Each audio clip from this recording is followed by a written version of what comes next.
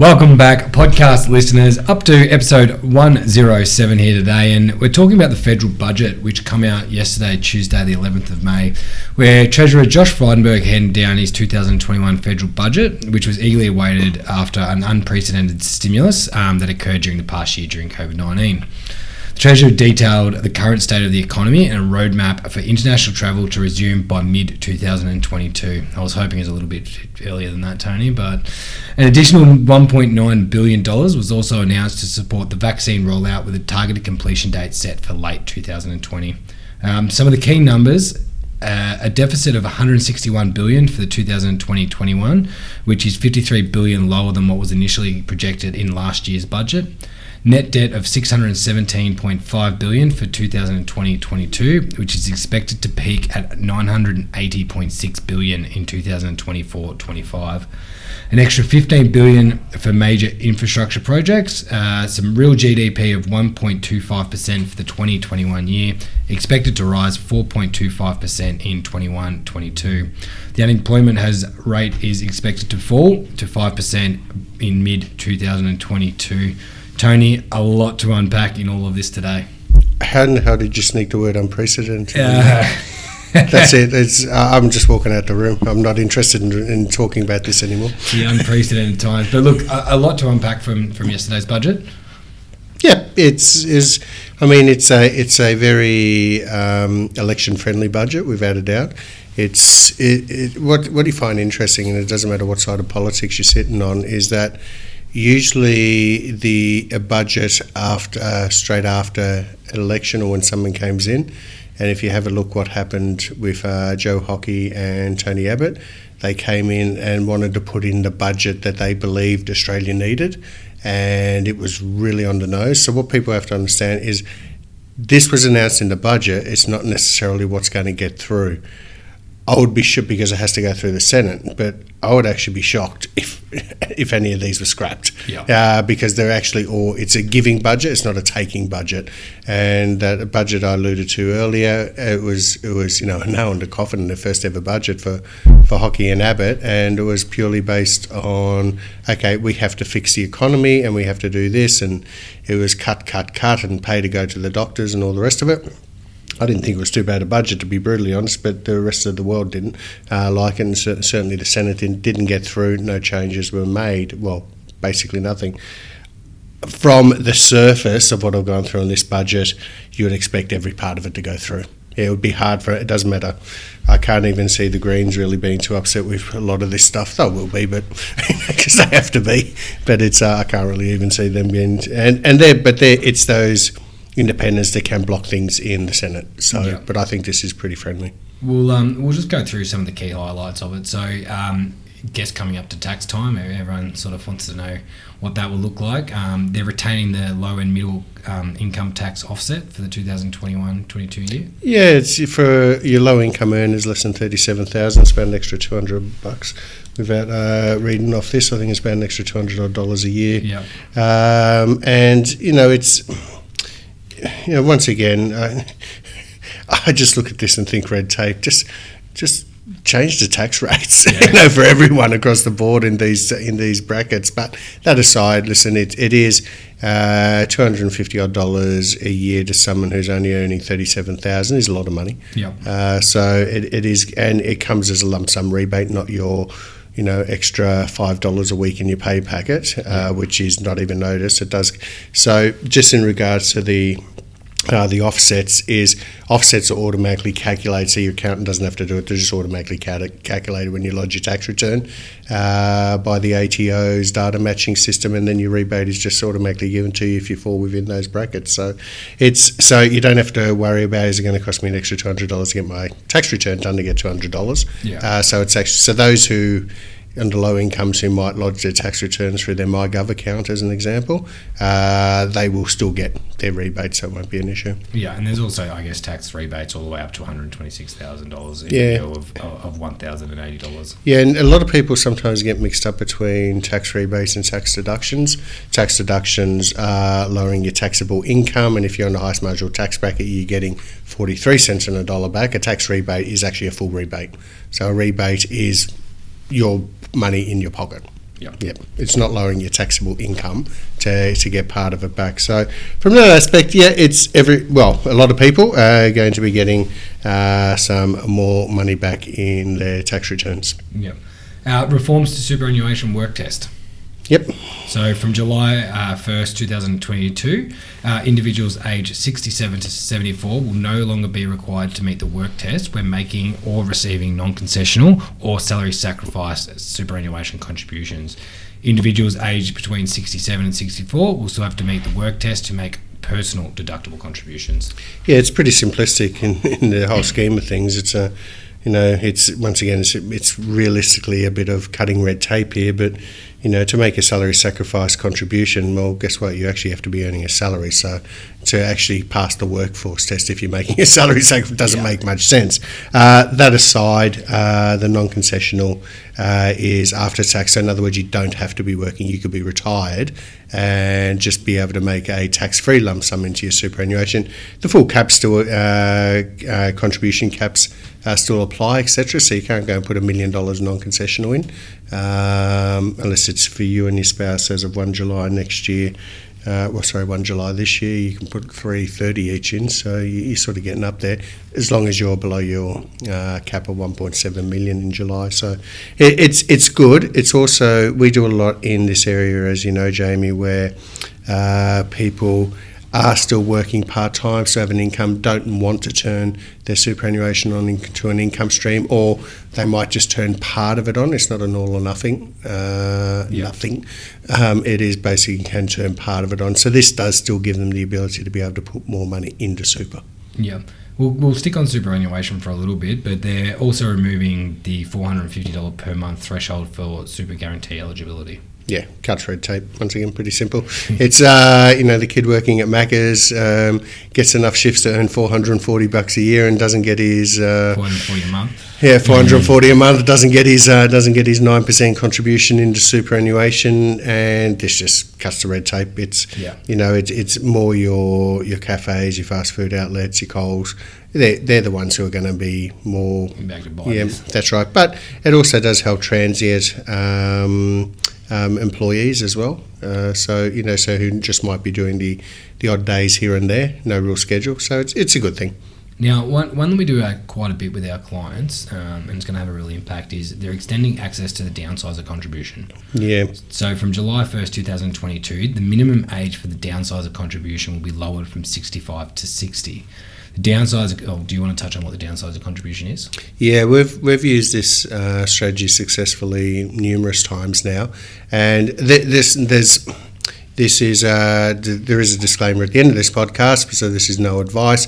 But the basis of it is there's a couple of boxes that need to be ticked to qualify. One of them is you had to have owned your principal place of residence for at least a 10-year period to be able to do it. But the downsizer contribution means that you can sell your house, and let's say the non-concessional contribution that we spoke about earlier, they've already used a bring forward rule, they've already put in $300,000 each. With the downsizer, you can actually go and contribute up to 300. Actually, I don't know if it's changing with this budget. Well, I'm assuming it would be, but as of July, it should go to 330. Maybe not. I don't know. I actually haven't clarified that part. But the basis of it is you can contribute $300,000 each as non-concessional contributions, which means it's not taxed into superannuation. Doesn't count towards the contributions cap. So, in all honesty, you might have actually gone and put husband and wife or partners might have put $600,000 into their superannuation fund and then sell their property and do it. Historically, you had to be age 65. And there are rules like, for example, you do have to buy a new house within a certain time period and things like that. Yep. But wonderful strategy of being able to build up your big tax-free bank account in retirement. And of course, if you turn your superannuation into an income stream after the age of 60, all its earnings are tax-free and all the income you generate from it are tax-free as well. So it's a good strategy. Yeah. So Staying on the pensioners, I guess around that age and maybe a little bit older, but this one's always interesting. So you said I'm about that age? No, staying around that age. Okay. The improving the pensioners loan scheme. So I only come across you doing this with a client a couple of years ago. So it's an interesting one. So for the first time, older Australians will be able to access a limited lump sum from the pension loan scheme. Pension loan scheme will allow individuals to supplement their income in retirement by borrowing against the equity in their property, assisting older Australians to maintain their living standards in retirement. This will take effect 1st of July 2022. The reverse mortgage? No? No, not really, because you actually, what you're doing is you're just bringing forward your age pension as a lump sum part of it. You're still getting your age pension, but it's helping you put a few dollars in the bank at the same time. But you have to own a property, so you have to be a home owning pensioner on this basis. But you can, if you're running really low on the lump sums and things like that, you can bring some money forward. And all it is when the property is sold at some date in the future, it is repaid at that stage. So it's not something that we do a lot of, but in saying that, the government hasn't come out here. It will come out in their superannuation reforms, the positive superannuation reforms. I believe it will. Nothing's guaranteed at the moment, but where they are encouraging people to downsize in retirement, not necessarily to have the $2 million house, 5-bedroom house where they, the single widowed pensioner lives in 1 bedroom and basically the kitchen. And then you've got they're in trying to encourage to stimulate people to be able to buy properties. Yep. If you've got more properties on the market, it does flatten growth in properties as well. So they are looking and encouraging pensioners, as you can see from the downsizer contribution as well, to start using their own money or their own equity that they have to fund a decent retirement as well.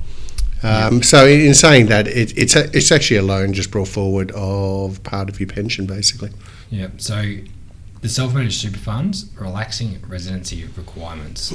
Yeah, we do have a number of people who do go overseas for a year or two to work, and on that basis, you do first have a self-managed super fund, then you got accountants having to wind them all up and all the basis of it. So this is just you still have.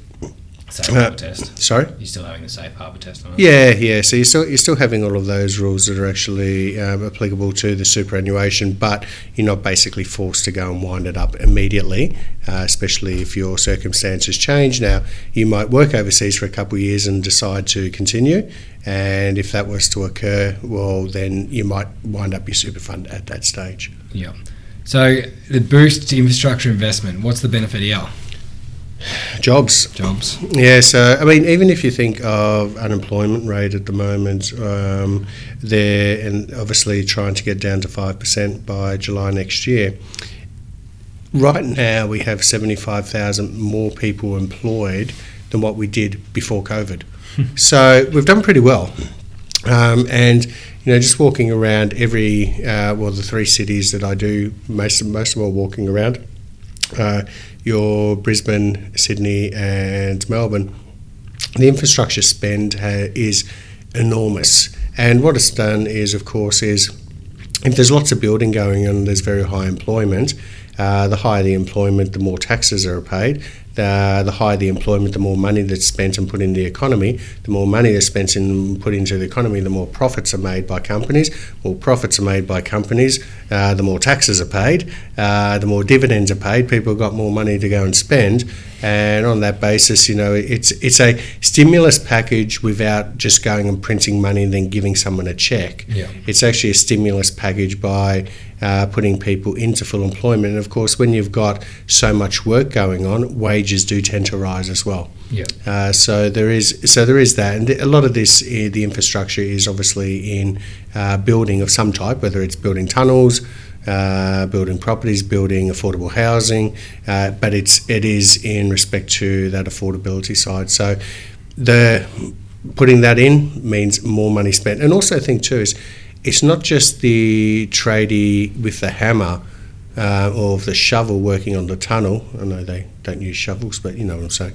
The basis of it is that it's the companies that supply those shovels. It's those companies that supply the nails. It's the cafe owner across the road from the construction site. Yeah. There's a trickle down. There's that trickle down effect to all the other suppliers of these things. There's, our industry, our clients who in this type of industry, and they're earning more money. Our services are required more. Accountant services are required more. Now, everyone should pay their fair share of taxes, but you get a good accountant and don't pay too much.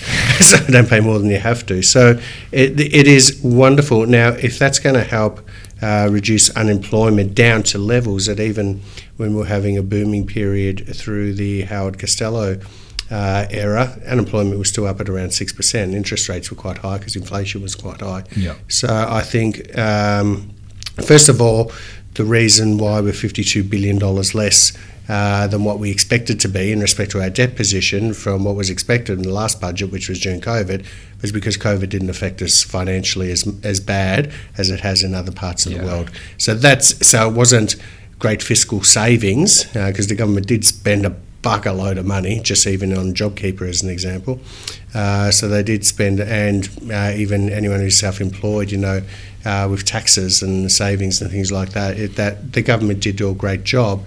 That spurred on the economy. That's kept everyone employed. That's why employment is not just down. Unemployment is down. It's actually doing quite well. But that frees up the $52 billion that wasn't spent, has freed up the money that they can now actually spend in infrastructure spending, aged care, childcare, etc., etc. Yep. So we'll touch on childcare in a moment, but the instant you should touch on childcare because my children, well, I suppose my children still, but they're adults. Yeah. But instant we still do have a number of clients who own childcare centres, so maybe you should touch on childcare. Maybe you should. But instant full value asset write-off for business now was introduced last year, and that's got that 1 year extension now. Yeah, and that's for companies that turnover is less than $5 billion, so that's the majority of companies in Australia. Yep. But rather than depreciating an asset over a 5-year period, you can take the full depreciation of that asset in the first year, which obviously lowers your tax liability. In, say, this fund, you have to have a tax liability, but it just helps lower the profit side. And once again, what's it doing? Companies are going out and spending on a new infrastructure that they require. If we need new computers, we're going to go buy new computers. I think we're buying a new speaker at the moment, so we can write that off. So it's all in 1 year. So it's. I didn't know about the speaker. We're looking. It's not for you. No. It's actually not for you. It's for Willard. Okay. But look, the last point we'll touch on today, and we just said the affordable childcare. Sorry, Willard. I'm not using you as a tax deduction. The government is investing an additional $1.7 billion into childcare. That's to increase the subsidy for the second and subsequent child. The annual cap will be removed from the 1st of July 2022. So around 250,000 Australian families expected to benefit from the change. Yeah, and once again, if you think about this, and the benefit of it is that sometimes you have a lot of families where, you've got, let's say, a mum, because it's historically in families it might be the mum. In a lot of cases also dad nowadays too. But the mum decides to take time off work, newborn baby, takes time off work, raises the baby the first year or so, might have maternity leave, holiday pay, etc. And then decides, okay, I'm going to put baby into childcare and I'm going to return to work. And I might only be able to return to work part-time at that stage. They've returned to work part-time, and basically it's a case of they're saying, what I have to pay in childcare and what I'm earning part-time, I'm exactly the same situation, so I might as well just stay home with Bubba, or do I want some adult conversation, which in some offices can be childlike anyway. So so the idea of this is that the caps are quite high and quite generous, but what it does is it gives them the ability, and of course, if the spouse, male or female, but if the spouse returns to the workforce earlier, that's also going to help bridge some of the gap that you see between, at the moment, male and female superannuation balances. Because if you're not in the workforce and you don't have the extra spare cash to put in on behalf of your spouse, the basis is there's no superannuation going, and that's what sometimes can cause the disparity between males and females is historically females have been the ones that take time off work to raise the kids, not working, not getting superannuation contributions. So, I mean, from a family law aspect, super is usually combined then split. So it's not a case of, well, that's yours, this is mine, which used to be the case. Yep. Only up to about 15, 20 years ago, I think superannuation wasn't counted in a divorce. So yeah, so if you think about it, let's say the example given was the female didn't work for 5 years by mutual agreement, raising the kids. Dad was working and got a super fund balance of $200,000. It was a case of, well, Dad can walk away with that, and Mum's destitute in retirement, living off the age pension. So it is a far fairer system nowadays too. Fantastic. Yep. Tony, always a riveting one, the federal budget. So I appreciate your time today. I was up till 3 a.m. actually typing all this up. No, I wasn't. The Kofkin Bond podcast is a product from Kofkin Bond & Co., which we are an authorised representative of Count Financial. All information in this podcast is for education and entertainment purposes only. It is not intended as a substitute for professional, finance, legal or tax advice. The hosts of the Kofkin Bond podcast are not aware of your personal financial circumstances. Before making any financial decision, you should read the product disclosure statement and, if necessary, consult a licensed financial professional. Do not take financial advice from the podcast. For more information, head to the disclaimer page on the Kofkin Bond website, or you can find resources on the ASIC website and find a registered financial professional near you. In the spirit of reconciliation, Kofkin Bond & Co. and the host of the Kofkin Bond podcast acknowledge the traditional custodians of the country throughout Australia and their connections to land, sea and community. We pay our respects to their elders past, present and extend that respect to all Aboriginal and Torres Strait Islander people today.